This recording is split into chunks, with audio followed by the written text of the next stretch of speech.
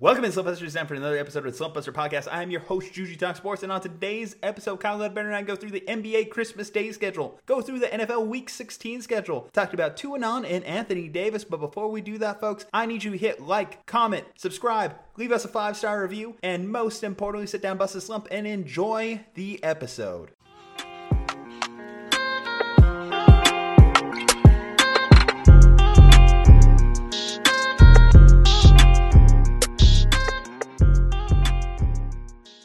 Welcome in, Slumpbusters, and welcome to the official podcast brought to you by TuAnon. Yes, TuAnon, to our Lord and Savior, Tua Tagovailoa. Yes. Happy Christmas to all, and to all a happy Tua season. Let's go.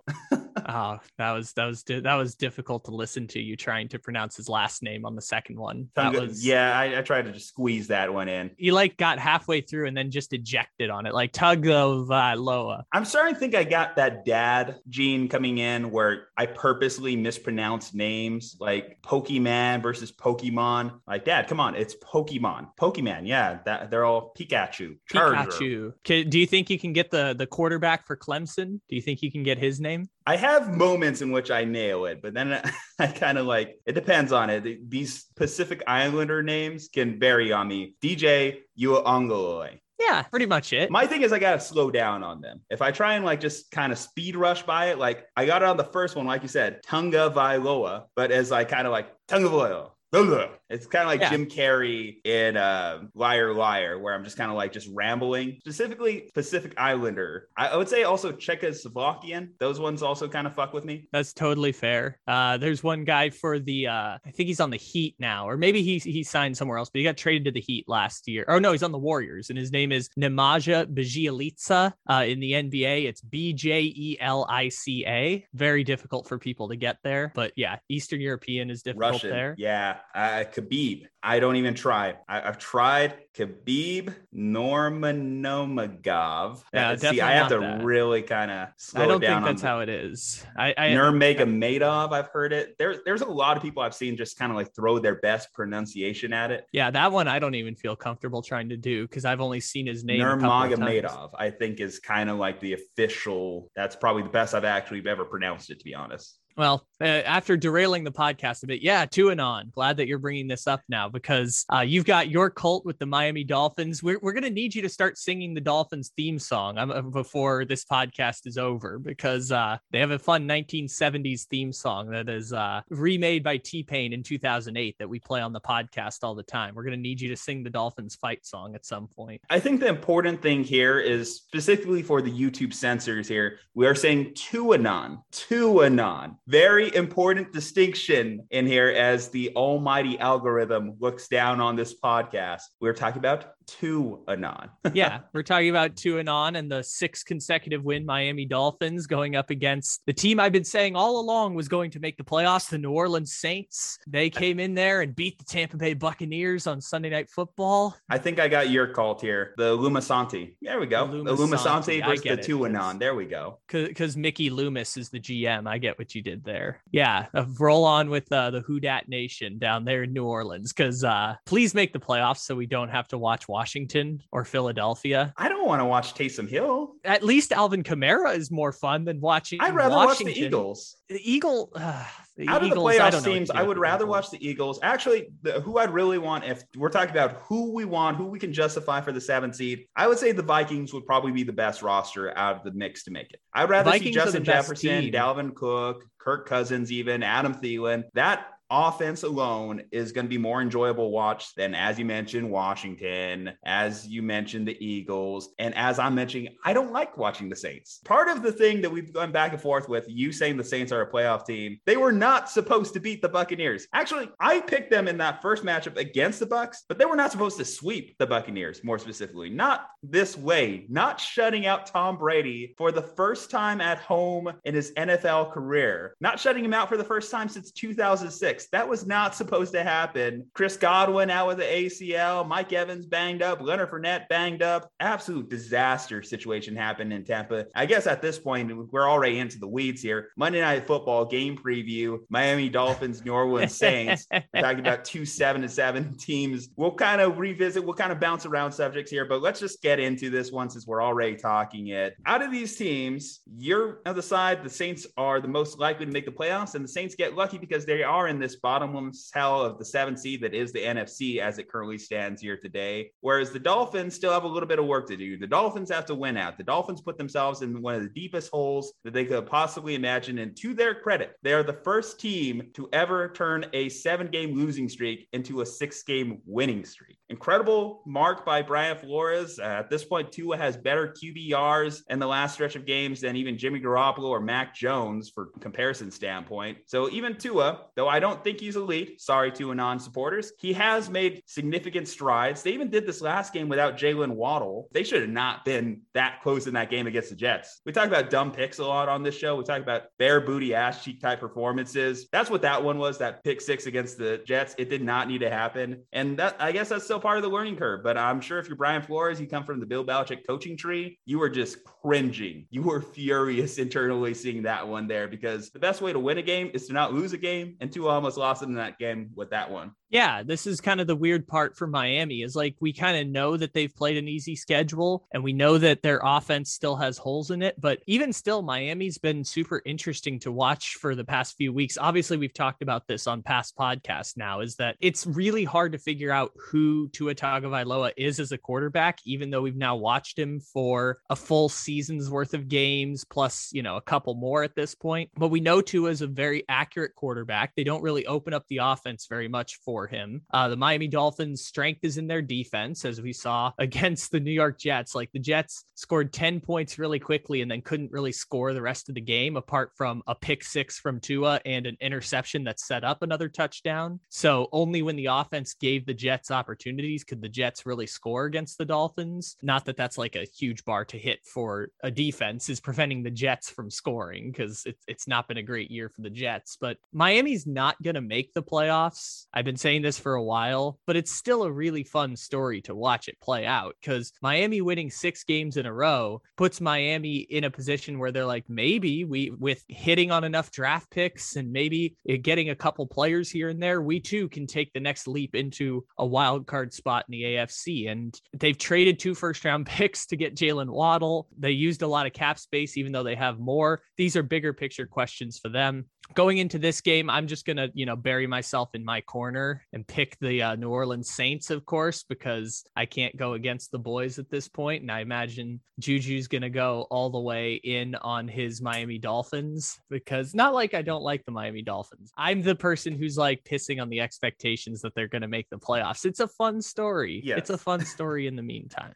It is. And what I'll say here is I think their playoff chances legitimately died with the Colts beating the Patriots on Saturday. I think their best shot was the Colts losing that game, losing the Cardinals game, and then falling through with the expectations of beating their last 2 opponents. They're the winnable opponents. But you are correct. I will pick those Miami Dolphins here. And I don't know their fight song, but I'm sure we'll learn it later. We'll be able to drink the Miami Dolphins Kool-Aid on this one here. Led by their backfield of Duke Johnson. Fun fact I found out, been doing a little research about this one. Duke Johnson back from the dead. Did you know that Duke Johnson is the all-time Miami Hurricanes rushing leader, as well as their all-time single season rushing leader? So him actually having that successful game last week where he's the number 1 fantasy back for the Miami Dolphins was a nice little homecoming moment. Also shows you just how bad the Jets rushing defense is. If you bet against the Jets rushing defense, you're probably going to win 10 times out of 10, 11 times out of 10. Check that, 12 times out of 10, because they are just that significantly bad. What I'm going to say, how the Dolphins are going to get there. They're going to get there with a big man touchdown. I'm saying it again. Christian Wilkins, give me that worm touchdown celebration that everyone's talking about. Huh? Give me a little bit of that. It's hard to really buy into when it comes to the New Orleans Saints. They won. Yeah, their defense was amazing against the Tampa Bay Buccaneers. But that offense just, with Taysom Hill, is just so non-exciting. And I think Brian Flores and the Dolphins could do a great job at containing that New Orleans Saints offense. Did you realize that Marquez Callaway was their first wide receiver / tight end with 100-yard performance this season? I'm aware because I drafted him in fantasy football and he's been sitting on my bench the entire season. Like I didn't drop him. I didn't add anyone. Like he just was sitting there the whole year, just putting up 4.8 points a game every single week. And then he finally had one big week this week to help me get into the playoffs, except he didn't help me get in the playoffs because he's been on my bench the entire season. Bottom line, the Saints just aren't explosive enough. If you're telling me they're that talent depleted at wide receiver, them not having Michael Thomas this season was definitely one of the biggest hits to their offense. At least having that guy, whatever you think of Michael Thomas as a possession receiver, I would have still loved just having him on the field. If he's running slants all day, cool. It's better than just having this quartet of Marquez Callaway.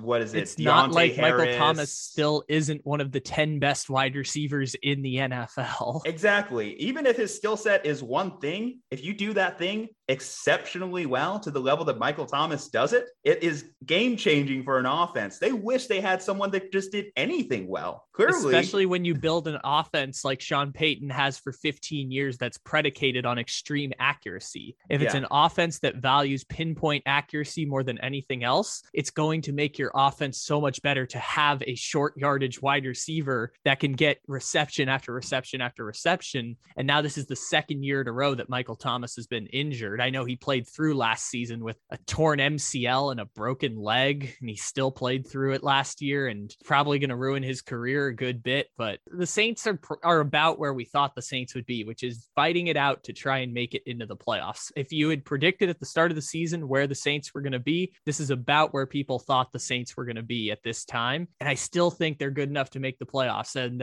I've been calling them the Saints, but we have a new rule on the Take It Easy podcast, which is they are the New Orleans Chimeras for the rest of time here. Is that for the next 3 weeks, I know you shouldn't use running backs the way that we give them 35 carries and destroy their legs in their mid-20s, but just give the ball to Kamara. Just to say the entire offense is going to be the Belichick offense of 40 run plays. Give them all to Kamara and a couple to Mark Ingram here and there. Just run the ball over and over and over again, because Alvin Kamara is still one of the 5 best running backs in the NFL. The fun way it's working out for the Saints is if they do end up in that 7 seed, of course, their first round opponent is looking very much like the Tampa Bay Buccaneers at that 2 seed. So we might be staring down again a similar playoff situation to last year where Saints go in and sweep Brady, because apparently just if there's one thing that can stop Brady, it is the New Orleans Saints in the regular season, of course. He is getting done to him what he has been doing to the Buffalo Bills for years. Do you like it, Tom? Do you like it? This is how it feels when an opponent just legitimately owns you. Do you know who Tom Brady has lost to since joining the Tampa Bay Buccaneers? It's really unbelievable. Tom Brady's record since he joined Tampa Bay. Because 4 losses to the Saints. Yep. He has 4 losses to the Saints, 2 losses to the Rams, 4 to the Saints, 1 to Nick Foles, and 1 to Taylor Heineke. That's it. That is the entire list of Tom Brady losses since joining Tampa. It's 4 Saints, 2 Rams, Nick Foles, and Taylor Heineke. At the very least, you'll say the Saints defensive coordinator, Dennis Allen, I believe, probably locked himself down for a head coaching opportunity. His ability to go in there and fill in for Sean Payton too as an interim head coach probably put him in line for any potential job openings this season, because the Saints are very much a team. And I think about growing up with the Saints and Drew Brees, a very offensive-led team. This is far and away a defensive-led unit. Their defense, I'm sure, is going to put up some great exotic blitz schemes to confuse the Miami Dolphins offensive line, mix in a lot of packages that they were able to work in against the Buccaneers. I mean, the Bucs obviously have a great offensive line. The Miami Dolphins have a bad offensive line. But I think what the Dolphins are going to probably do well is classic Tua football, as Janoris Jenkins made it a point to point out a couple weeks ago. Or it wasn't Janoris Jenkins. I'm thinking Giants cornerback. Who was it? You probably on know. The Giants. James Bradbury. It was the guy that came after. Yes, it was Adoree Jackson who came after Tua for his style of play, the 2-yard passes down the field. But against a team that could get off a blitz package, that might work. That might be something in which actually can put together. The only thing is, can they run on the Saints? Obviously, you're talking about Myles Gaskin, Duke Johnson, Malcolm Brown, Salvin Ahmed, a bunch of also Rams going against one of the best run defenses in the league. I guess I'm just going to put it down. I think that Miami's defense will do more in this game, whereas I don't think that the Saints defense will be able to have another shutdown performance. I guess that's where we'll go. We'll disagree on this one. We'll have a little fun with it just because of where we put ourselves in the quarters the last couple of weeks. Either way, I'd like to see it. A 10-game run to close out the season, regardless of making the playoffs or not. Well, that'd be one hell of a headline to go into for the next season if you're a Miami Dolphins fan. 9 straight wins to finish the season. That might get him into the playoffs. By the way, I think the reason Dennis Allen probably won't get a head coaching job is because people remember what happened when Dennis Allen was a head coach. And for people who forget, Dennis Allen has been a head coach in the NFL before. It was 4-12, 4-12, 0-10 as head coach of the Oakland Raiders back in the early 2010s. But you have a rule. Remember, the Raiders can't be good. Is that Dennis Allen, or is that just by virtue of being a Raiders head coach? Yeah, but Dennis Allen can't get one of the good head coaching jobs. He's going to get a Raiders adjacent franchise as his head coaching job, like the Chicago Bears or the Houston Texans. It's not like Dennis Allen's available for any of the good head coaching jobs. He's going to have to do what Man Campbell did and go coach a terrible franchise again. At the end of the day, there's very little good head coaching jobs when a franchise fires their head coach. Yeah. One job every couple of years that opens up, like the Rams or the 49ers or the Colts that Josh McDaniels turned down, even though it might have been the best head coaching job of the last 3 years. All right, guys, we jumped the gun a little bit. We usually don't do our NFL previews this early. Kyle baited me, and it was too good a topic to pass up talking about that excellent Monday Night Football game we have on tap. But we do have some games beforehand that are important, especially with here talking to the NBA correspondent of the Slumpbuster podcast. It's Christmas Day, which is one of the biggest things for the NBA as we talk about mile markers in the season. What are important dates? What are things that matter? There is a large contingent of NBA players, coaches, fan bases that say the real season doesn't start till after Christmas. And here we are this Saturday, Christmas Day. Happy Christmas. Watch a lot of NBA games. I guess you could watch some NFL games. I'm sure the NBA is not too happy about that one, to be honest. And if you're really feeling yourself at 11:30 in the morning on the West Coast, you can watch the Raycom Media Camellia Bowl if you're really feeling the sports day on Christmas. Because yes, they're making yeah, no, that's a real thing that's happening. I think it's they're making kids. I think it's Ball State and someone from Conference USA, maybe Middle Tennessee or something, is playing in the Raycom Media Camellia Bowl on Christmas Day in Birmingham, Alabama. Fun. I didn't want to spend time with my family and friends. I want to play in the Camellia Raycom Soup Bowl. I don't care. It's all dumb. I hate bowl games, to be honest. That's maybe my hot take. Anyone who loves college football, I'm not a bowl game guy. I love the games that matter. I love the playoff games. Anything else, like I grew up around the New Mexico Bowl. It's whatever. No one's like, oh man, New Mexico Bowl champions. Let's go. No. San Diego State used to care about that, but less so now that it's the Tropical Smoothie Cafe Frisco Bowl. By the way, I found out only costs $65,000 to sponsor a bowl game. So if we want to pool some money together, we could sponsor a bowl game ourselves, like Barstool or Jimmy Kimmel did. Okay, I'll keep that in mind for the 2022 salary. Stow that one away for the Happy Day Bowl Fund, I guess. Yes, so we can sponsor a one-time bowl game in Mobile, Alabama. All right. How should we do this? Should we just do some quick picks? I don't think we're going to go in depth on each and every game here. Let's do this. I'm just going to run down the games. You're going to give me your pick, and then we're going to choose the most exciting out of these mixtures, and we'll go into those. Okay? All righty. All right. Our first game off the bat is going to be the Celtics. They are going into Milwaukee, 1:30 p.m. Central Standard Time. Ooh, this is an interesting game because Milwaukee is maybe going to be without Giannis in the COVID protocol. So I'll take the Bucks just because the Bucks are better than the Celtics. So the Celtics have won when Giannis has been off the court.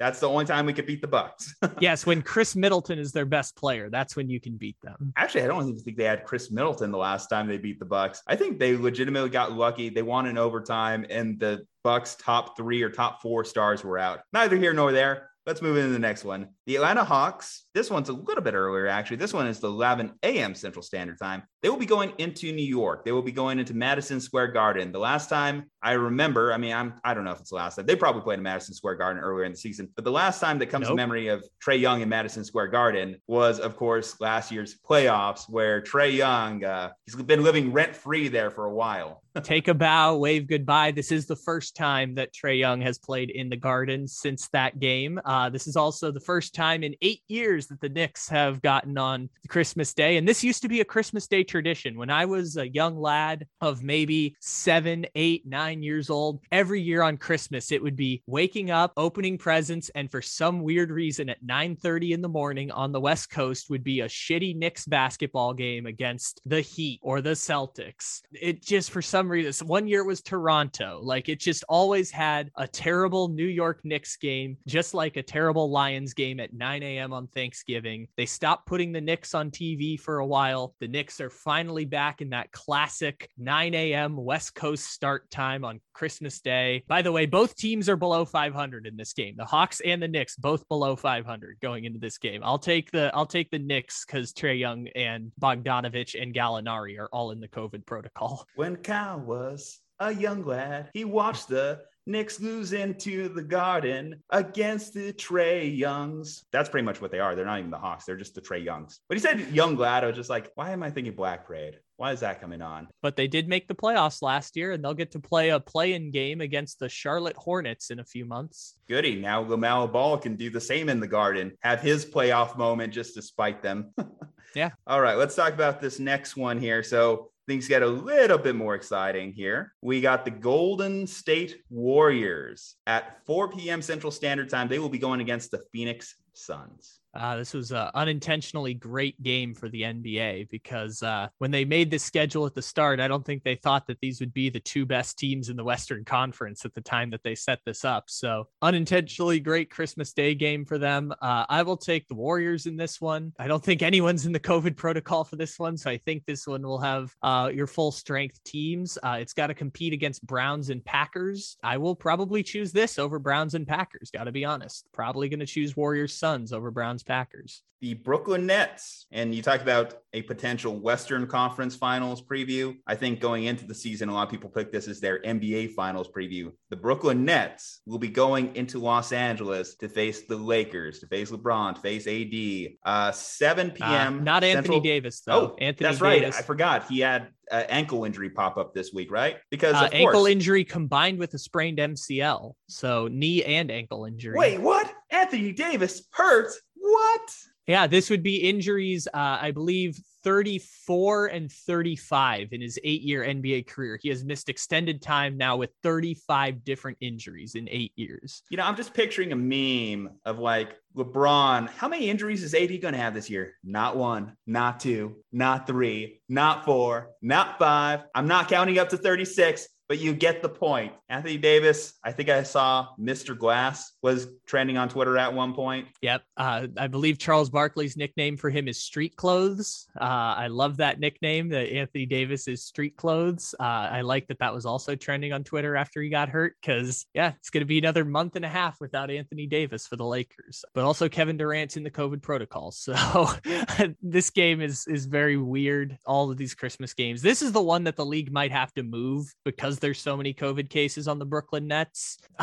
I'll take the Lakers just because I know LeBron and Westbrook are going to play. So for the time being, I'll take the Lakers. By the way, how has James Harden not gotten COVID? Like, out of all of this time, James Harden has still never gotten COVID, apparently, in like 18 months with partying with Lil Baby and getting his jersey retired in Houston strip clubs and just being James Harden. Like, James Harden has still somehow never ended up in COVID protocol. Thinking that alcohol probably just kills the virus, or maybe like his beard works as like a weird defense. Like his beard is like a mask in itself. I remember when COVID first came out, and I myself, as a bearded gentleman, was told that guys with beards tend to get COVID more. But apparently with James Harden, it is not the case. Yeah, James Harden still somehow, we don't know for certain, but I'm fairly sure James Harden has still never had COVID, which is pretty remarkable considering Lamar Jackson has had COVID 17 times now. I'm stunned that nothing. Sean Payton twice? Hell, we didn't even mention that in the last game. Sean Payton just got COVID again, and he's bad boosters. He had shots. Kevin so Stefanski. Disappointed. Yeah. So disappointed they didn't just put Kevin James dressed as Sean Payton on the Saints sideline. Missed opportunity. Huge missed opportunity right there. That would have been as great as if Andy Reid needed to sit out and they got the Andy Reid lookalike in Kansas City to come down as well. Yeah,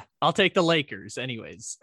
The Lakers just because last man standing, I guess, at this point. All right, last game up is going to be the Mavericks and the Jazz. I believe I just saw breaking news. Luka Doncic. Is Doncic or Doncic? It depends. You can go Doncic or Doncic. Both of them are correct. Doncic. Luka Doncic. That still doesn't sound right to me. Either way. Well, I call him Doncic. He will be entering the COVID protocol today, which obviously this game is Saturday. Highly doubt he's going to be suiting up against the Utah Jazz, 9:30 Central start time. Yeah, that's the only reason why I'm taking the Jazz. Seems to be a theme with all these games is your stars are not going to play because everyone's in the COVID protocol. Merry Christmas, guys, and a Happy New Year with a new variant because that's just our life now. Year 3, baby. Year 3 of COVID now. Let's get it. All right. Well, I think that based off our conversation here, short-lived, the best game standing is the Warriors and the Suns. Any more deeper analysis to this game here? Nope. Go watch Colts and Cardinals instead on the back half of games. No need to watch Mavericks and Jazz. No need to watch Nets and Lakers. Well, Nets and Lakers you can watch if you want, but I would recommend watching Colts and Cardinals instead. Warriors Suns is interesting because it's hard to do like one game samples on basketball, which is why regular season games become less relevant in the NBA. But I am interested to watch the Warriors Suns game for multiple reasons. One, Jordan Poole might be back for the Golden State Warriors. I'm not sure if that'll make a difference, but he's basically been their de facto third best player this season, which is a little surprising because he was an undrafted guy from Michigan who we all remember hitting the crazy buzzer beater in March Madness. And then he kind of reemerged a couple years later as this really great player for the Warriors. So I think getting Jordan Poole back will help. And Phoenix feels like they win when they shoot well and they lose when they don't shoot well. So it'll be interesting to see what happens with Chris Paul and Devin Booker in that game. And maybe this is the Mikal Bridges game. Who knows? Maybe eventually Mikal Bridges will come in and look like a legitimate third scoring option. It'll be interesting to watch. At this current point in time, the season series is leaning towards the Phoenix Suns as they are 2-1 against the Golden State Warriors in this 2021. They've played 3 times already? Jesus. Guess so. That's at least according to statmuse.com for reference there. So this is the last time they play this year. That's interesting. This is the last time the Warriors play the Suns this year. Do you think the NBA just didn't realize a little bit ago, you talked about it, didn't realize just how good the Warriors were going to be, just how good the Suns were going to continue to be? I don't know, because they still put one of them on national TV and then they put another one on Christmas. So I think the Suns were the defending Western Conference champions and up 2-0 on the Bucks at one point. But I think even still people were surprised that the Suns were as good as they were to start this season. And I don't even know if it's the truth. Like, I don't know if the Suns like come back down to earth in the second half of the season and we start to see a clear gap between them and the Warriors, because I feel certain the Warriors are really good. I don't feel as certain about Phoenix. But at the same time, maybe this is just schedules work this way. Like in the NFL, the Vikings play the Bears twice in the last 4 weeks of the season. Like sometimes that's how the schedule breaks, I guess. As long as they got their 3 guys, I think they'll be fairly well off, more than what we also got going on when you talk about the other famous trios or duos currently in the Western Conference. Obviously, you talk about the Nuggets already. They're hurting without Jamal Murray in there, and they lost Michael Porter Jr. earlier in the season. Now we're talking about the Lakers without Anthony Davis. Even if worst case, everyone's stats to trend downward for Chris Paul, Devin Booker, DeAndre Ayton, if they're still on the court, they're at least going to maintain balance. And considering they already built up such equity at the early part of the season, I don't know how far they could really drop off from at least top 4 in the West. Well, this is the same thing that happened last year in the playoffs, because you had every single one of the top 10 teams had a significant member of their team get injured, except the Phoenix Suns. But then Chris Paul went into COVID protocol during the Western Conference Finals. So Phoenix got to advance because it just happened to be that everyone had some kind of injury. For Utah, it was Mike Conley. For the Clippers, it was Kawhi Leonard. Lakers lost LeBron and Anthony Davis late in that series. The Nuggets lost Jamal Murray in the regular season.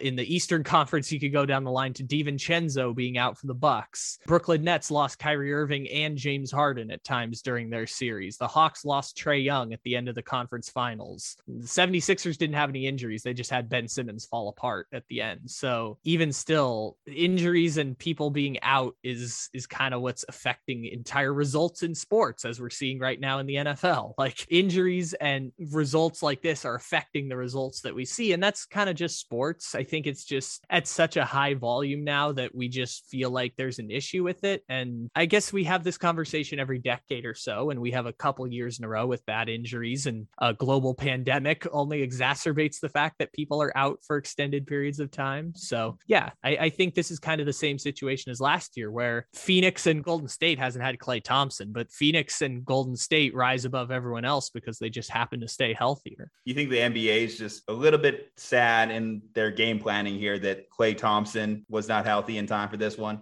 It hurts, but I think the narrative is still fun with Warriors versus Suns, because the most remarkable thing that happened this year, and this is from someone who said at the start of the year, the Warriors would be better, but wouldn't be better than the Lakers or even the Denver Nuggets to a certain extent. Even while saying that, the Warriors don't have Klay Thompson, and they're still the best team in the NBA. They've basically, Andrew Wiggins has spent so much time playing the Warriors offense that now he starts to do some of the things we saw from Harrison Barnes, and Jordan Poole does some of the things that Klay Thompson does, and Damian Lee does some of the stuff where he just spots up shoots from three. And it's really interesting to see the Warriors offense, because of Steph Curry demanding so much of the defense and being still MVP good. It opens all the opportunities that Klay Thompson had, that Harrison Barnes had during those first two runs, that Leandro Barbosa had. It's really interesting to see that version of the Warriors come back to life, because Steph Curry now has teammates that know how to play with Steph Curry.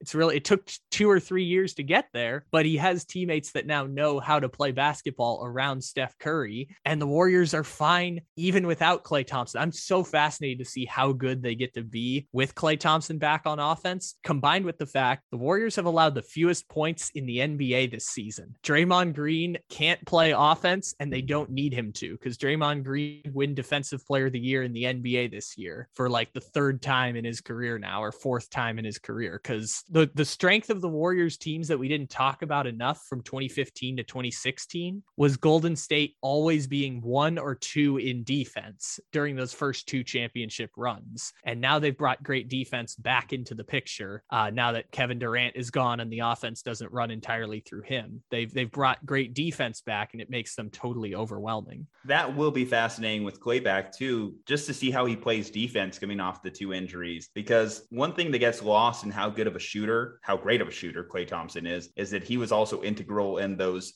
Golden State Warriors defensive game planning. Yeah, that's the part that's weird too, is that like the only player on the court you can point to that plays great defense is Draymond Green, and occasionally Kevon Looney and Andre Iguodala coming back, but Iguodala only 12 minutes a game for the Warriors right now. But consistently on the court, Steph Curry's not a good defender. Jordan Poole's not a great defender. Andrew Wiggins, for the first 7 years of his career, was regarded as a shit defender. And now he's not great, but he's playing better defense than he has in his career. I think that it's weird how that's worked out for Golden State, but this feels like Draymond Green is doing so much of the defensive heavy lifting for the Warriors, and having Andre Iguodala back helps to a certain extent, but he's done so much of the heavy lifting defensively for the Warriors that it's amazing how good they've been through this part of the season, when everyone looks at, wow, Steph Curry's been amazing offensively, and Wiggins is averaging 20 a game, and Jordan Poole is averaging like 4 threes a game. And a lot of the defensive side is the reason the Warriors are 22-5 right now, instead of what they were last year, which was scoring a lot of points, but giving up a lot of points at the same time. It's been an interesting flip back for them. Well, credit to you, and I'll give you a huge credit here. I'll give you your flowers, as they say. Obviously, we go back to the preseason tiers video. you were bold in putting them in championship tier. You put them in finals tier, which I think is huge. You also put the Raptors as a tanking team, which we learned is a big no-no for apparently most Canadians. But you did say that the Warriors were a championship level team, and that's rang true. I think if you were to redo that, probably the only one, would you move Phoenix up to a championship tier? I would move Phoenix up to a championship tier. Obviously, the Nuggets have got injuries that have messed with them this year. But even when I did that, if you remember the video, like I didn't even believe it when I was saying it. I just felt like Golden State and Denver, one of them was going to make the conference finals, but it felt like they were so far behind the Lakers because the Lakers had 3 all-star caliber players that it felt like just by default putting them in there because someone had to make the conference finals. And if maybe 1 or 2 injuries happen for the Lakers, that team can make it to the NBA finals. I didn't even think Phoenix would be that team. So credit to Phoenix. Like it was foreseeable because they brought back the same team that went to the finals. But I think we all just assumed, well, if LeBron had been healthy, they would have lost in the first round. Or if Kawhi had been healthy, they would have lost in the first round. Well, now LeBron and Anthony Davis are injured again. Kawhi Leonard's not here. So once again, Phoenix is still better than the Utahs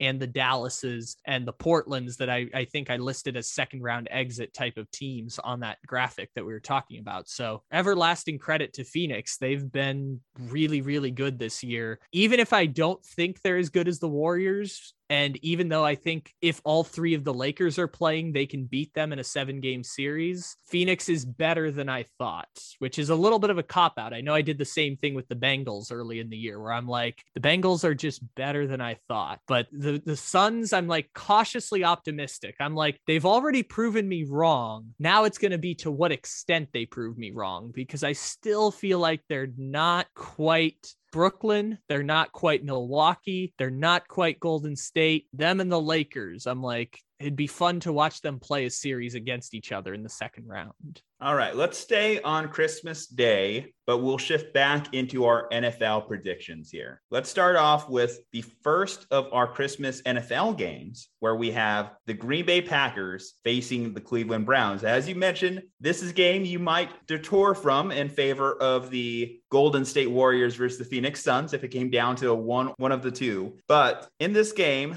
the Packers enter as 7.5-point favorites. This is a do or die game, basically, for the Cleveland Browns. They have no breathing room. They have to win out if they still want to keep this dream alive. If they still want to keep their playoff chances relatively alive as they dwindle by the day. I was actually having a conversation with Drew about this. Obviously, Drew hosts the Slumpbuster Fantasy Football podcast. Drew, big-time Cleveland Browns fan. I think, unfortunately for the Browns, they're starting to get to this point where they struggle when there are expectations on their franchise. Because you go back to the Freddie Kitchens year, there was expectations for Baker to have a good sophomore year. They got playmakers. They got people to improve their defensive line. They got Jarvis Landry, and they fell short that year. Well, going to this year, people were talking about the Cleveland Browns as a Super Bowl contender. People were saying that this franchise had finally turned the corner, and here we are, fighting for their playoff lives. Their best case to make the playoffs is not the wild card. It's through the division, and they have to have a lot break their way for it to happen. But it starts by facing the number 1 seed in the NFC conference, a team that is atop my power rankings as of today, the Green Bay Packers. And Vegas, as mentioned, tends to agree that this is not even a close matchup. They have the Cleveland Browns as over a touchdown underdog heading into Lambeau. And when I just say this sentence out loud, what do you think? Baker Mayfield goes into Lambeau and wins the game. Does that sound right? Does that sound like within a range of outcomes you would predict? Because to me, it doesn't. It doesn't seem like a big game spot for Baker.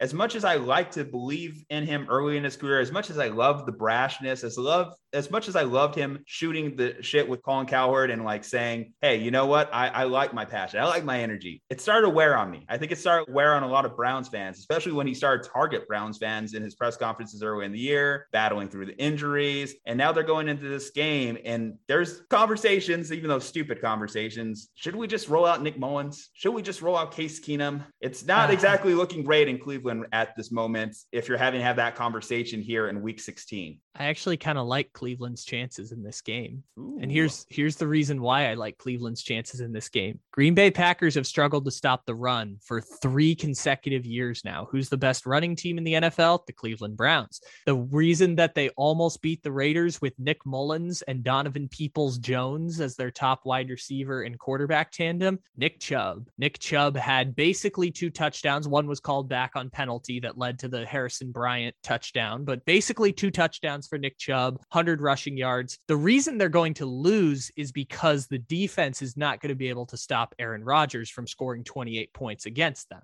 That's just something that it's going to be hard to figure out. Now, if they force turnovers on Aaron Rodgers, this is a very, very winnable game for the Cleveland Browns. Now, are you asking me, who is an optimist for the Cleveland Browns? I think that they're still a pretty good team. The difference between them being the 4 seed and the 12 seed is 1 kick by Daniel Carlson and 1 completion by Derek Carr. That's the only thing that's keeping them from being the number 4 seed right now. I don't think they're going to make the playoffs, but if you're asking me, will Aaron Rodgers throw 2 interceptions and have 1 fumble against the Cleveland Browns? I'm going to say odds are not great. So for that reason, I'm going to take the Green Bay Packers. But the Browns have a path to victory in this game. Don't be surprised if Cleveland, at the end, has a chance to win it. Or actually, I shouldn't say have a chance at the end to win it, because I don't think that's going to go well. It's either going to be Green Bay wins by a couple scores, or Cleveland forces a bunch of turnovers, gets a lead, and then can just run the ball over and over and over on Green Bay. So I think Cleveland can win this game, even if I don't have the cojones to pick Cleveland to win this game. And the reason for that is if they get an early lead, and if Aaron Rodgers gives them points back by committing turnovers, whether,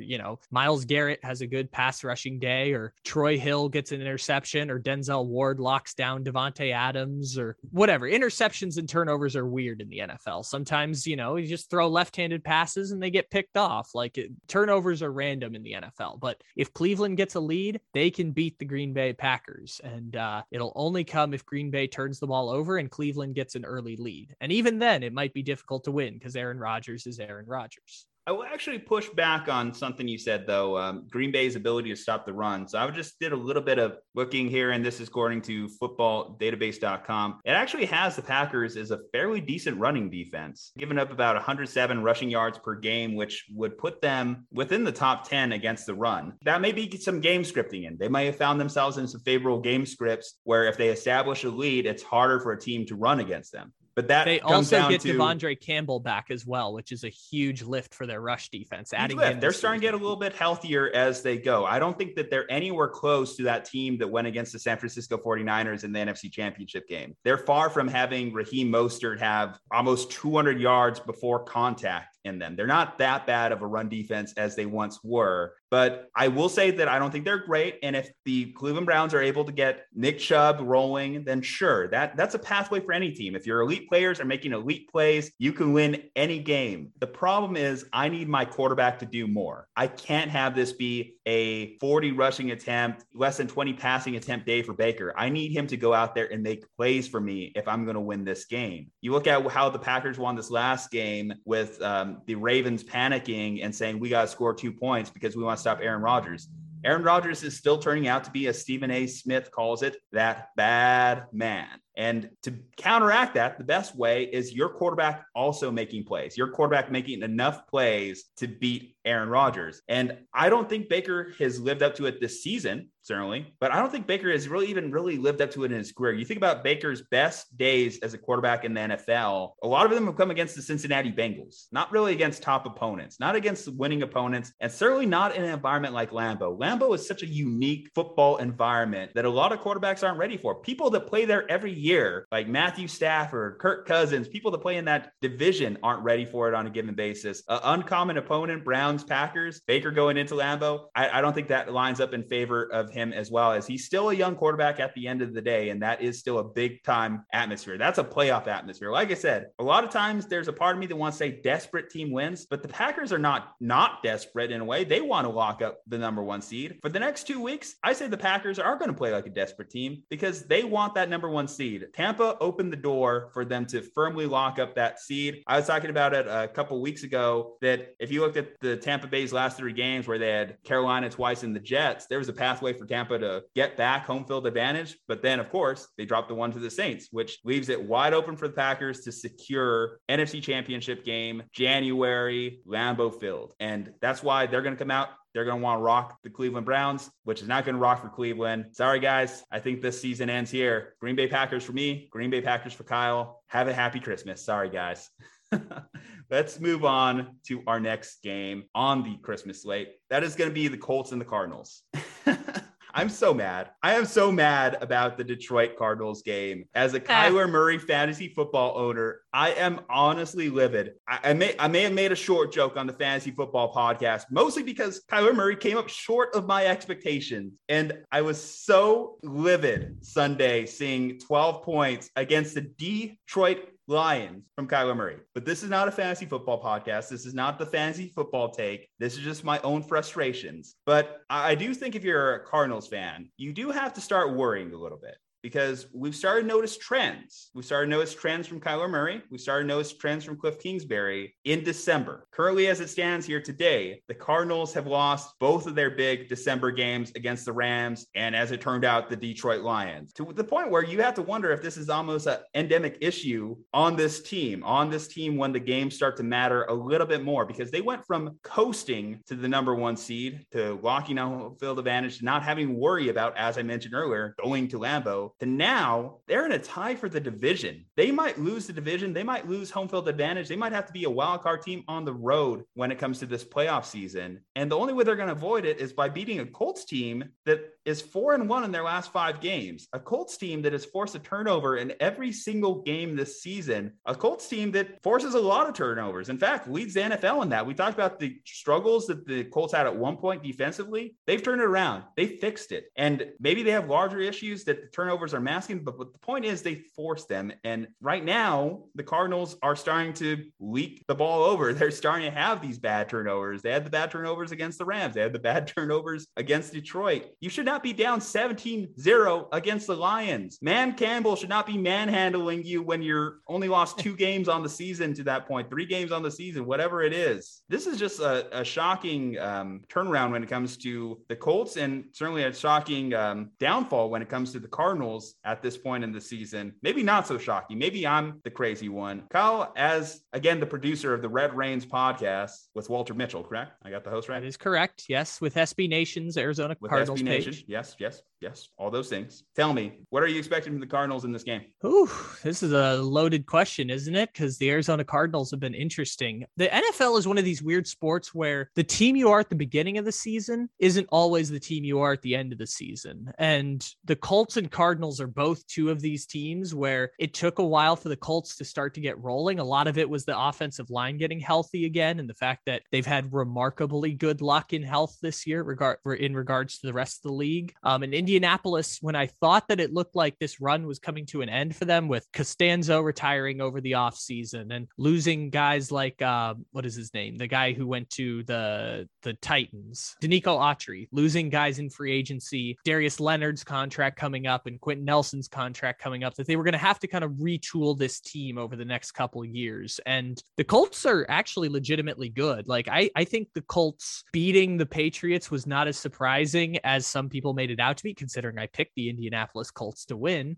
Part of that was just game theory, that you picked the Patriots, and so I picked the Colts, and the Colts ended up winning. It just happened to work out that way in the pick. I did say they were close. I went back and forth with that as well. I gave a slightly, and I thought Belichick would have came out a little bit stronger, but the Colts, hey, remember, I've been one of their early supporters going to this point of the season. And so far to this point, I mean, they've only gotten better. You talk about you not being the same team as you start the season as to end the season. I think that just goes into the NFL being a game of adjustments. And for the Arizona Cardinals, you look at the team that they were at the start of the year when they had that really long win streak, and Kyler Murray was an MVP candidate. And we were all surprised that Arizona had been that good, because most people picked Arizona to finish last place in the NFC West to start the year. And part of that was because all the teams in the NFC West are very strong. The Seahawks ended up not being the strong team this year because Russell Wilson got hurt, but they're still an okay team. Arizona came out really hot at the start of the season, and then Max Williams got hurt. Then JJ Watt got hurt. Both of their guards got hurt. DeAndre Hopkins has only had 600 yards this year, and now he's going to be out until potentially a playoff game. And the culmination of that was just they got smacked by the Detroit Lions. And Jesus Christ, who would have thought that the Arizona Cardinals were going to get just beat,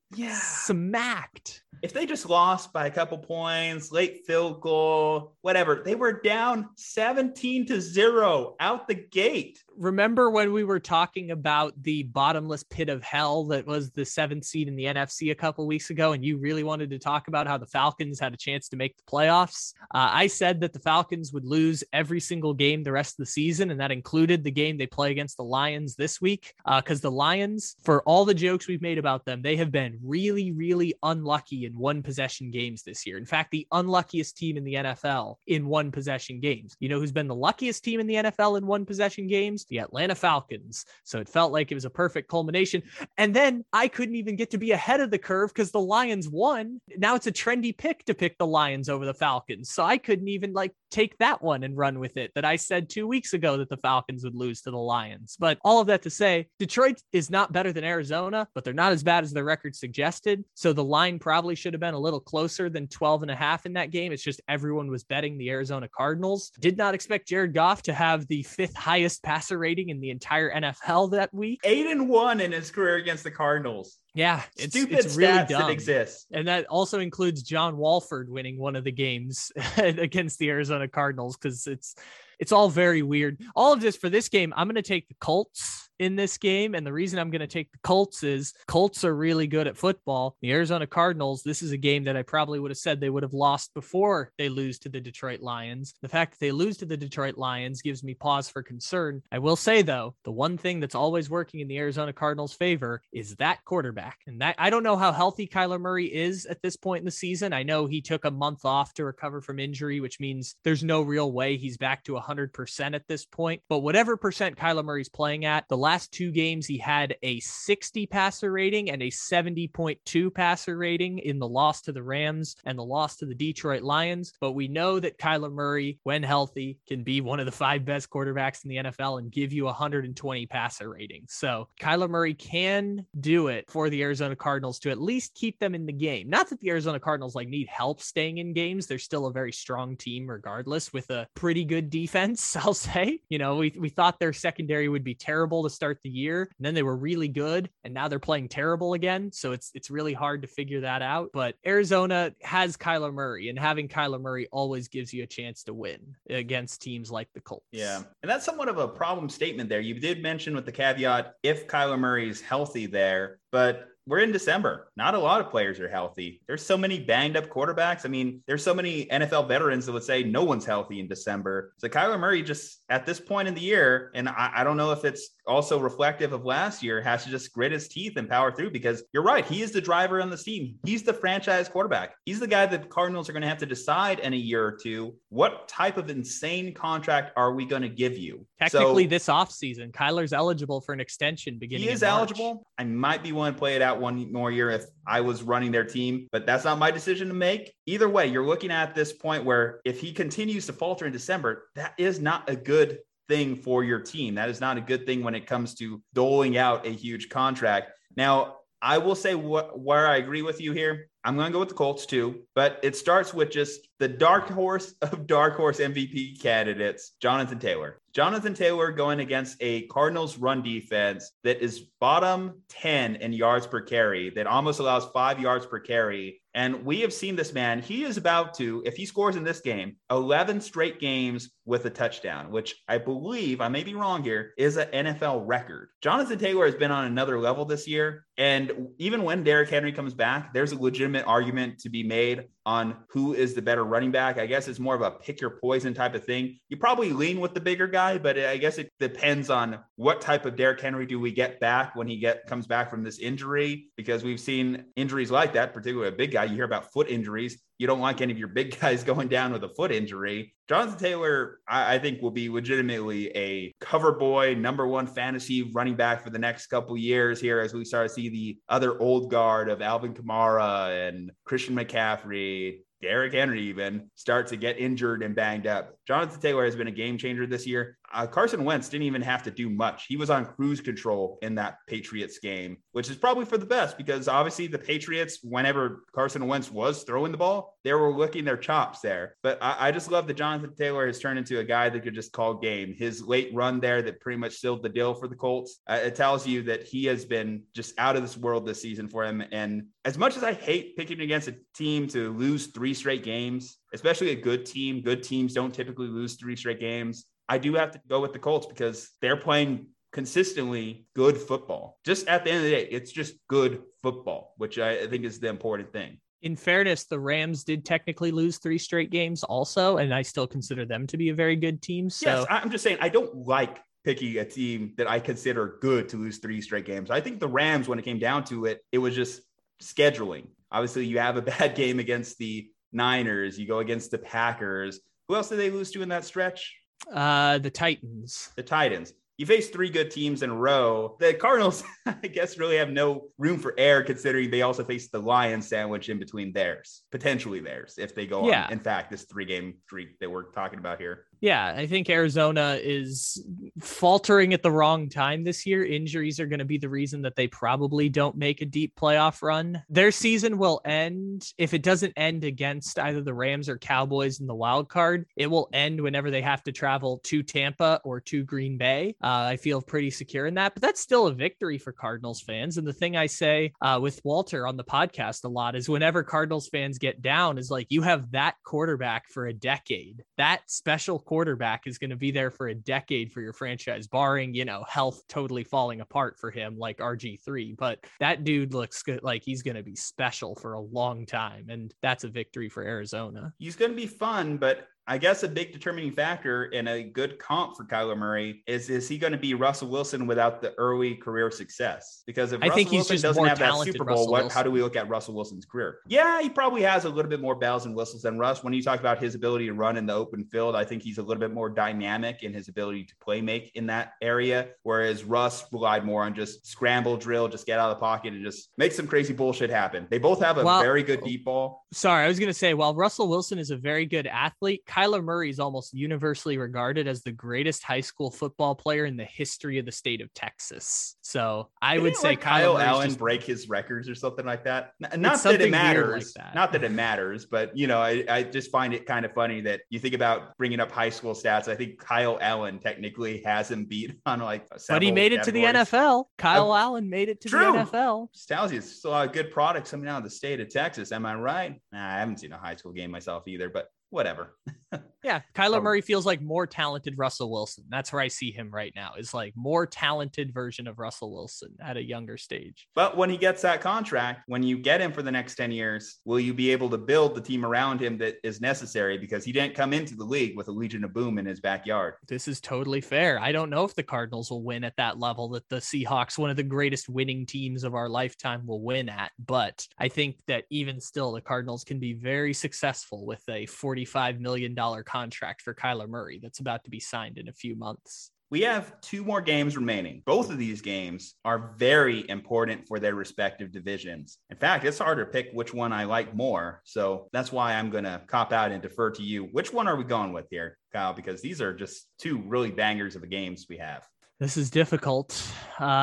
I really, really, really want to talk about the Bengals and Ravens game at some point, because it's basically stakes and storylines on the playoffs. And we'll talk about the AFC playoff picture a little bit. So do we want to go there? At some point? Well, let's make it this point then. Yes, let's talk about the Bengals. Let's talk about the Ravens. A very important game in the AFC North between these teams. Did we think we'd be here when we started the season? Did we think the Ravens were going to run away with it? Our preseason predictions respectively would probably reflect that. I think I had the Ravens as a 13-win team, and injuries just continued to destabilize them as the season progressed. And the Bengals, I thought that would be a nice story at the start of the year. I had them as a 7-win projection. And then you start seeing the team start to pick up there. You start seeing them go head to head against the Packers. You and have a good game. See them beat a good team like the Ravens, beat the hell out of the Steelers twice. And then you're like, okay, the Bengals are actually just a good team this year. And now, as it stands here today, they are currently leading the AFC North. So it's on the Ravens to go into this game, go into Cincinnati to take back the division. They are entering as 4.5-point underdogs. And as of this recording, because obviously when we have a huge injury situation like this, it is important to state we are recording here on a Wednesday. We don't know if Lamar is going to play at this time. Could be another week of Tyler Huntley. And to his credit, Tyler Huntley may be earning himself a contract in the future. Tyler Huntley may be earning himself a place with another team, given his success against the Packers, given his success against the Browns late in that game. Another big storyline and a big thing that's been talked about on every mainstream platform this week has been John Harbaugh, analytics-based approaches. The fact that 2 of the Ravens' last 3 losses, now that the Ravens are on a 3-game slide, were because of the decision to go for a late 2-point conversion rather than just take the automatic extra point with Justin Tucker. I don't disagree with John Harbaugh going for it, though. You know, I know the fans hate it now, but there is not a single fan in most audiences, 99%, that doesn't say, let's go for it, guys. Come on, buckle down. Let's go for it. We got this. We got them reeling. We got them on their back foot. Let's take them out. I just disagree with maybe the play calling. Maybe just rolling out that rollout pass to Mark Andrews just isn't the move for them at this point. I think if the Ravens are going to make those bold approaches, they should maybe be a little bit more dynamic, but it's one of those things that's damned if you do, damned if you don't. You're a genius when it works and you're an idiot when it fails. Whenever they did it against the Chiefs early in the year, who was the first to post those Randy Marsh, big balls, Baltimore Ravens memes? Us. And it's because he earned it at that time. But when you lose, you're just the village idiot. Yeah, of course. And this is the thing that I will not give life to the people who want to argue that they should not have gone for it in that situation, because as soon as they scored the touchdown, I'm sitting by my TV and saying, go for 2. Of course. Like, just watching the game, it's so obvious to see that they should go for 2 in that situation because they're not supposed to be here. They were 10-point underdogs against the Green Bay Packers. They were down 14 like 8 minutes ago and stormed all the way back. Yeah. And let's look at John Harbaugh's explanations for both times that he's went for it in those situations. Against the Pittsburgh Steelers, they were down to their very last cornerback. In fact, going into this game, the Ravens don't have a single person in their defensive backfield that they started the year with. That's how depleted the Baltimore Ravens secondary is. So against the Steelers, they were really reeling after Marlon Humphreys went down in that game. Fast forward to this week, as a Niners fan who saw it in week 4 when the Green Bay Packers rolled into town, Aaron Rodgers with time, if you give Aaron Rodgers a chance late, it can bite you in the ass. So not if you only have a chance that, to Aaron win Rodgers it there could and have then, also gotten the ball first in overtime. yes, if you got the ball first in overtime and you factor in your porous secondary against one of the greatest quarterbacks of all time, is that really a gamble you want to take? I'd rather take the chance of my team locking down and gaining 2 yards because my team has been scoring points consistently throughout this game. I'd rather take 2-yard chance than going against one of the greatest of all time quarterbacks when I'm starting Kyle Ledbetter at safety and Julian Martinez at starting corner. Yeah, so this is classic game theory is what we're talking about here. Is do you just play it out as long as you can and try and improve your odds, or do you just skip to the end result as quickly as possible? I like to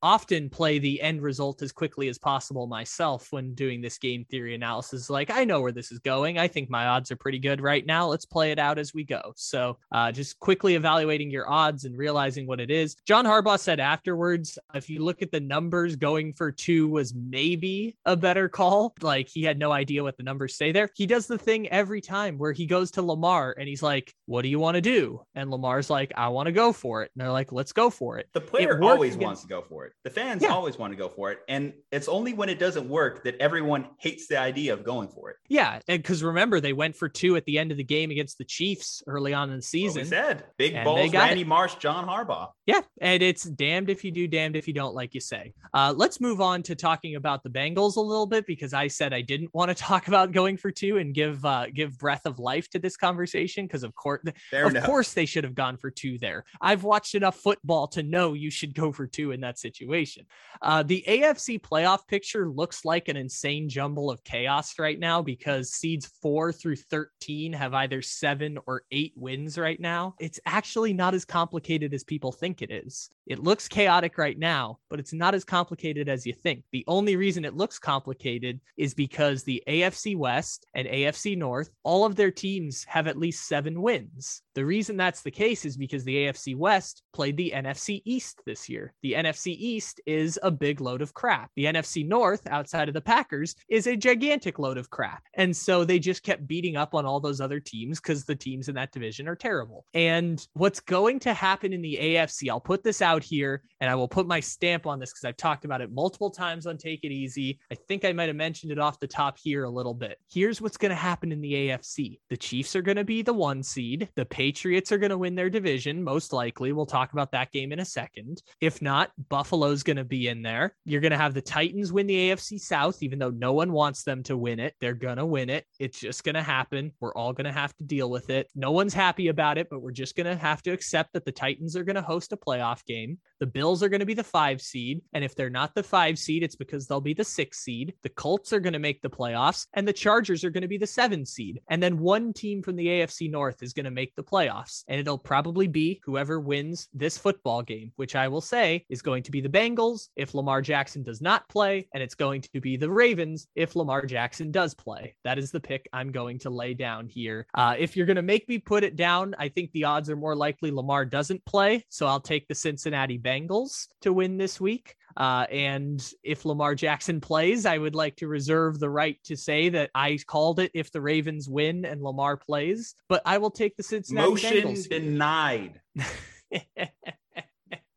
I'll take the Bengals to win, even though it's weird that the Bengals are going to make the playoffs. But fun fact, 16 of the last 18 years in the NFL, a team has gone from last place to first place in their division. It did not happen last year because it used to be 16 out of 17. And then this year, the Cincinnati Bengals would be the one team that goes from last place to first place as the NFL slowly legislates parity further out of the sport. So the Bengals might get to be that team this year. Congratulations to them. I mentioned I was an early adopter on the Colts, was certainly how an early adopter on the Bengals. I'm going to stick with them at this point in the season because they've earned the respect that they're getting. And they're a little bit banged up on defense going into this game. They didn't have Luke Wilson last week. Trey Hendrickson, I believe, will still be out this week as well. So they're not nearly as dynamic defensively as they were. But I'm starting to learn that this Bengals team is a little bit deeper on the defensive line than we gave them credit for initially. We're starting to learn more names like a BJ Hill comes out and has been one of the better run stoppers in the league. And we're starting to see these guys contribute all over the field for them.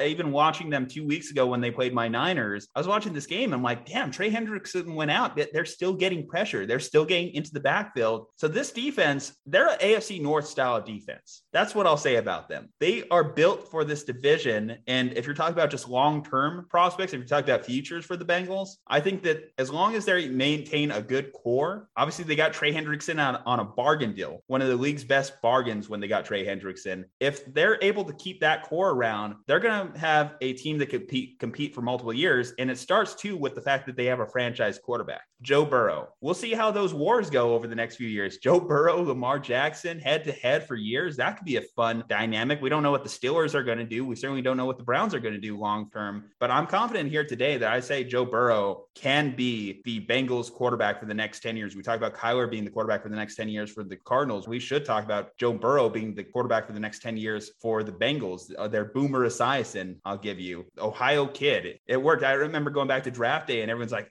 don't go with the Bengals. They'll ruin your career. Well, Joe, they went in there. They listened to him. He said, hey, I want Jamar Chase. They drafted Jamar Chase. And guess what? Jamar Chase, the last time he faced the Ravens, put up over 200 yards against them. That Ravens defense was a lot better than the Ravens defense that we have here in week 16. That is why I think the Bengals are going to win this game. I think the Bengals are just going to be more dynamic offensively. I know Joe Mixon picked up an injury throughout the week. We'll see his status as he goes into game day. But even if he's not back, they have a solid back there with Samaje Perine, Chris Evans, they've been able to get production out of. So they're still going to be able to run the ball. And certainly they're going to have no problem passing the ball against the Ravens. And if it is Huntley, backup quarterbacks, they tend to get worse as they play more games. Niners fans, too, can relate with Nick Mullins. Speaking of Nick Mullins being back in the NFL, the more a backup quarterback plays, the worse they get. Tyler Huntley, the best thing that could happen in his career is Lamar Jackson is back this week, and he could capitalize on a big contract in the offseason and not have to play this make or break game for the division. I'm on the Bengals. You're on the Bengals. Pretty aligned so far, I guess, aside from our Monday night game, the TuAnon versus the Illumasantes. But the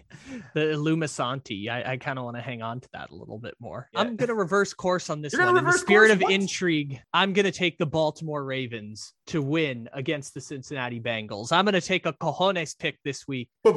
Breaking news. Cojones pick of the week. Yes, we are dropping our tremendo cojones on the table. I don't know why I said that. That sounds weird, but I am dropping the tremendo cojones on this one. I am going to take the Baltimore Ravens, even if I think Tyler Huntley's going to go 8 for 21 with 2 interceptions. Let's go, guys. Let's go. We're out for blood this week. Juju Talk Sports. Kyle Ledbetter, even though he's got a lead on me in the standings, and I'm not too happy about that one, but it's a pretty big lead now. I'm pretty sure. I'm up by a lot. It's like 4 or 5 games now at this point with 3 weeks to go here. I'm not liking my chances there. Maybe I rebound in the playoffs. Who knows? Yeah. I had good success in the baseball playoffs, so maybe that could carry over. We'll see. Maybe we do a little bit of curving the scales. No, we won't. We'll play it straight up. Also, we're men here. While we're talking about this game, if I had to give you either Buffalo or Indianapolis playing a playoff game on the road at Cincinnati, they'd probably be favored. And by how many points do you think they'd be favored by? Buffalo or the Colts playing in Cincinnati. Goddamn. It couldn't be more than 3.5. It's probably closer to 2.5, honestly. I think that the Bengals, like I said, they've earned the respect they've gotten. They're sound defensively. They have playmakers on offense. They played a tough game against Denver. But I told you going into that game, I was like, Vic Fangio, Denver, you're playing in Denver. It's not going to be a game in which you just walk in. And as much as we think so lowly of the Broncos, you're not going to go in and kick their ass. The one thing I would be disappointed in the Bengals in is Teddy Bridgewater went out early in that game and they weren't able to do a little bit more. But either way, that's a tight game, no matter who out of those opponents they face, because the Bengals are decent at stopping the run. So can they contain Jonathan Taylor? I'm not saying they're great at stopping the run, but they could do a good job on Jonathan Taylor, as much as a good job as anyone could do. Against the Bills, if they get Trey Hendrickson back against that Bills offensive line, I think that's their opportunity to really feast. And 2, we'll see this more. Again, we haven't really gotten to see this get tested out too much. Tre'Davious White not being there is still an impacting thing for that Bills defense long term. And you're going against a top 5 wide receiving core in the Cincinnati Bengals. I feel very confident saying they're a top 5 wide receiving core. Well, I see a chance to lead in and transition when I see one as a podcast host myself. So let's transition into the Buffalo Bills versus the New England Patriots here in week 16 with huge stakes, by the way. If the Buffalo Bills win, the Buffalo Bills have the same record as the New England Patriots. But if the Patriots win, the Patriots clinch the AFC East title. I see you, Kyle. Just taking my shine,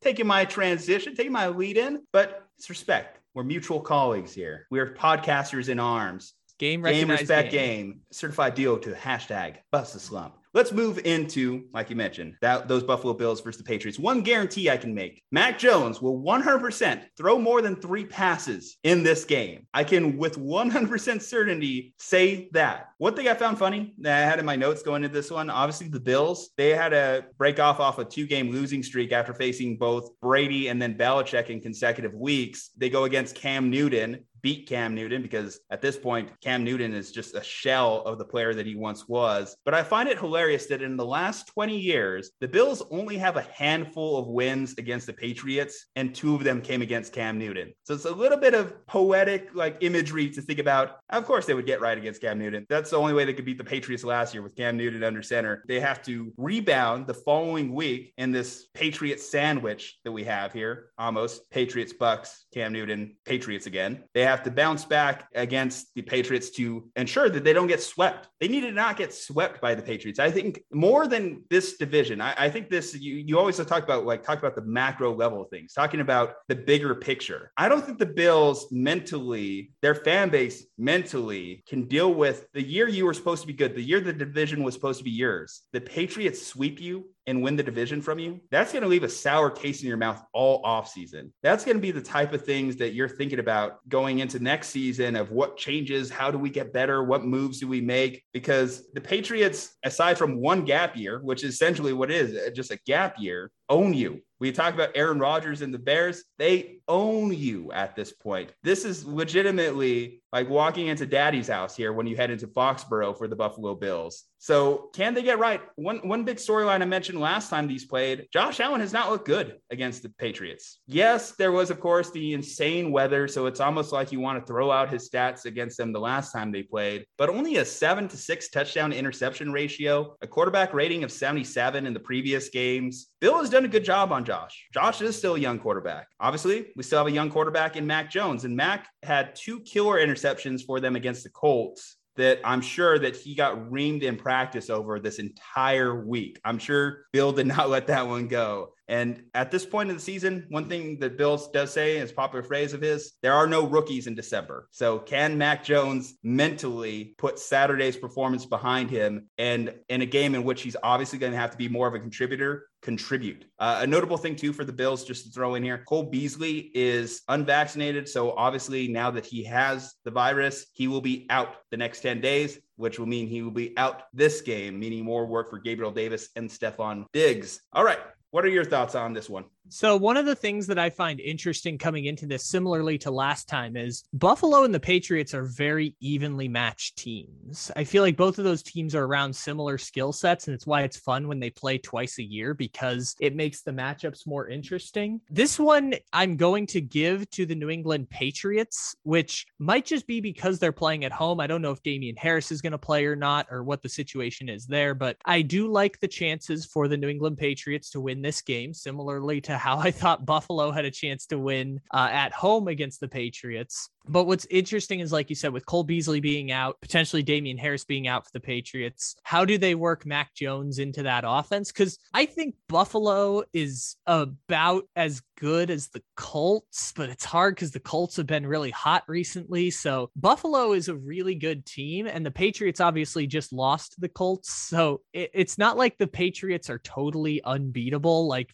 when they were on that massive win streak. I think Buffalo is going to lose this game, but they're going to do it in a way that still keeps us interested in Buffalo going forward, because Buffalo really misses Tre'Davious White. They really have struggled to rush the pass since the start of the season, where they were like, we have 7 pass rushers and we're going to dominate you up front. And it hasn't quite been as nice as they wanted it to. I think Buffalo going up against the Patriots offense doesn't, again, have too much to worry about, because the Patriots are going to run the ball similarly to how it went last time. Patriots have a low upside offense, even though they put up like 50 points against the Jets a few weeks ago.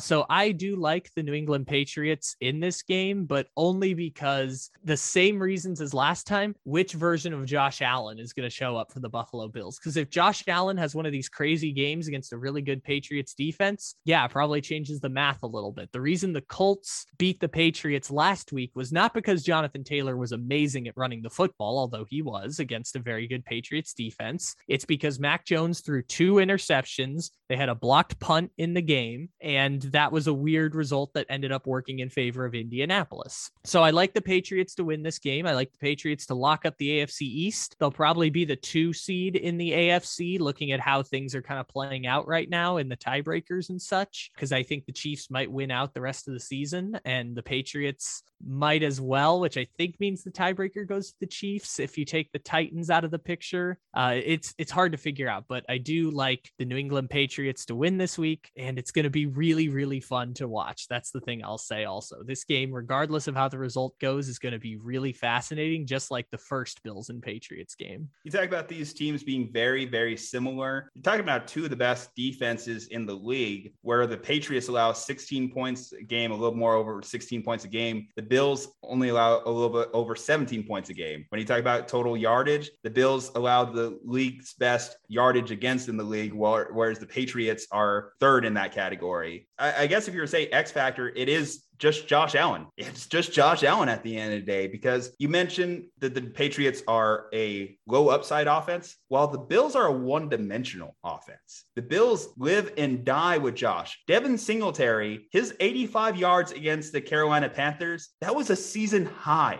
That was a season high for basically their starting running back at the position. One thing I found shocking, the Panthers are a top 2 defense. I use that loosely. Top 2 defense in the league. You'll say the Bills came off a performance performance of putting up 30 points against them. But, the Panthers are a little bit more fraudulent in my mind in terms of like how their defense is weighed versus the Patriots. The Patriots are a sound fundamental defense that consistently week to week is not going to make blown assignments. They're not going to make the dumb play. Josh Allen, if you make the dumb play in this game, that's how you're going to lose. Escape the pocket, roll around, run back 30 yards, 40 yards, and just try and chuck it. That's how you lose this game. It's the same thing that happened the last time they played, which was Josh Allen completed like 50-something% of his passes, and they only scored 10 points in the snow and the cold. And if he completes maybe 2 or 3 more passes, they win the game. If Tyler Bass makes one of those kicks, they win that game. They can get by even with Josh Allen doing some of the bad stuff. It's just, is Josh Allen going to have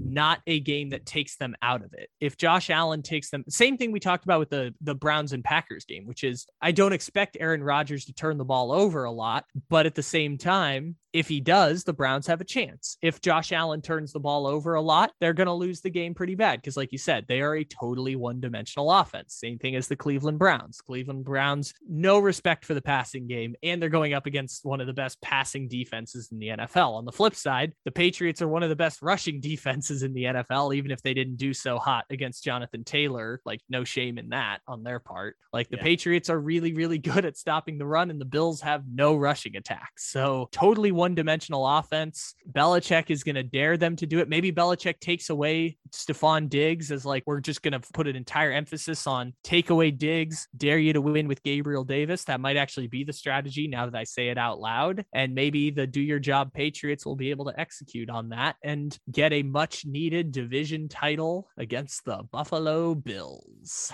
And aside from this game, again, just mentioning Tre'Davious White alone, we still have not seen enough teams be able to challenge that, to really push that envelope. Because we saw the 3 pass attempt day by Mac Jones. They go against the Bucs, and the Bucs were able to exploit it a little bit more. But then you go against Cam and the Panthers offense. So what can we really tell from that? I think if we see close to 20 passing attempts by Mac Jones, you'll see a lot of go to where Tre'Davious White used to be in the Bills defense. And I think that that's going to be a big difference from the last time they played.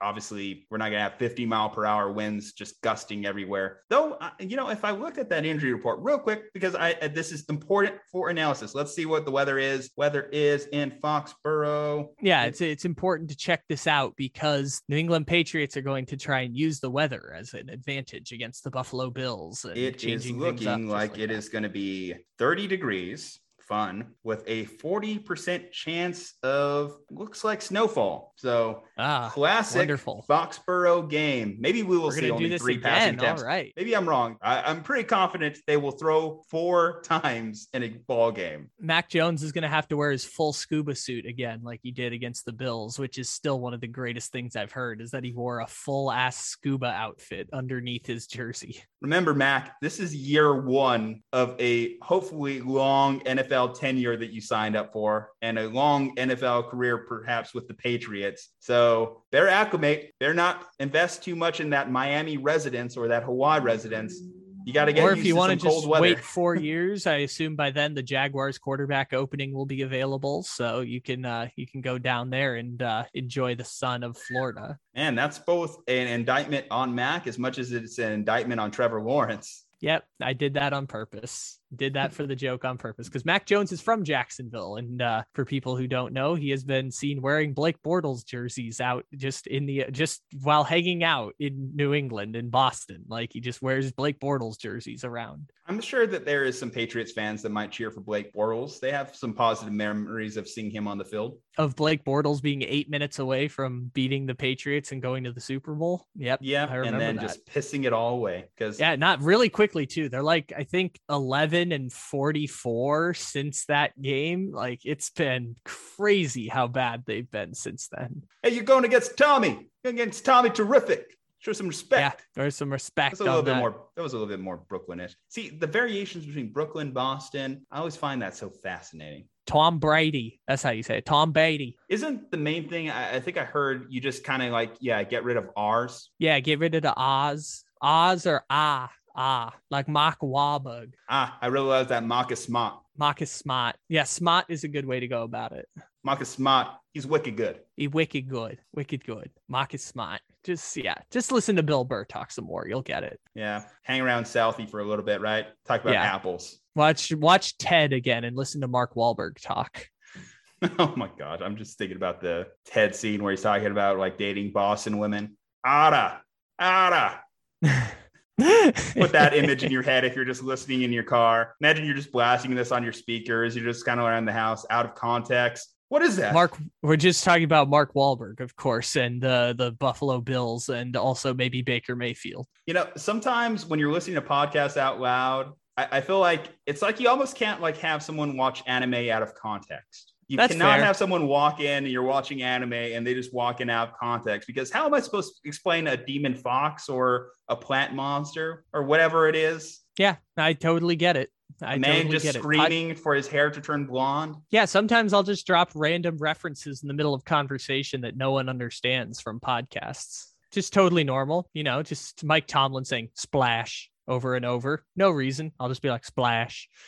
Ain't saying never, but never. Never. So that's my favorite Mike Tomlin quote right there. Yeah, of course. Never. Never. That was kind of Orgeron-y a little bit. That was a little too much Orgeron in my Mike Tomlin. I don't think we even got that on a recording. Yeah, we were talking before this one, just some Ed Orgeron. Stay tuned for that impersonation one day, folks. Yeah. Why were we talking about Orgeron? Oh, yeah, because Juju misspelled Merry Christmas. It was like Christmas. Merry Christmas. Merry Christmas. Ed Orgeron says Christmas. He wishes you a happy Christmas. So are most accents basically dependent on you willing to say a letter or not? Pretty much, yeah. I think that's kind of how accents work here. And then, yeah. This is very a linguistic podcast. Let me see if I got better on it. Tua Tunga Vailoa. Oh, that's right. We have to sing the Miami Dolphins fight song here before we get out. DJ Uiagalelei. Uiagalelei, yes. Uiagalelei. All right, so here's how it goes real quick. I'll get it for you real quick. All right. Miami this is how we're closing the show, guys. The greatest football team. They run the ball from goal to goal like no one's ever seen. We're in the air. We're on the ground. We're always in control. And when you say Miami, you're talking Super Bowl, because we're the Miami Dolphins. Miami Dolphins. Miami Dolphins #1. We're the Miami Dolphins. Miami Dolphins. Miami Dolphins #1. Something like that. That's how it goes. Or we can do the T-Pain remix of it, which is a little bit funnier than that. Or we could just say, shout out to TuAnon. Stay safe, happy, and healthy. Juju Talk Sports, Kyle Ledbetter. We will see you next time.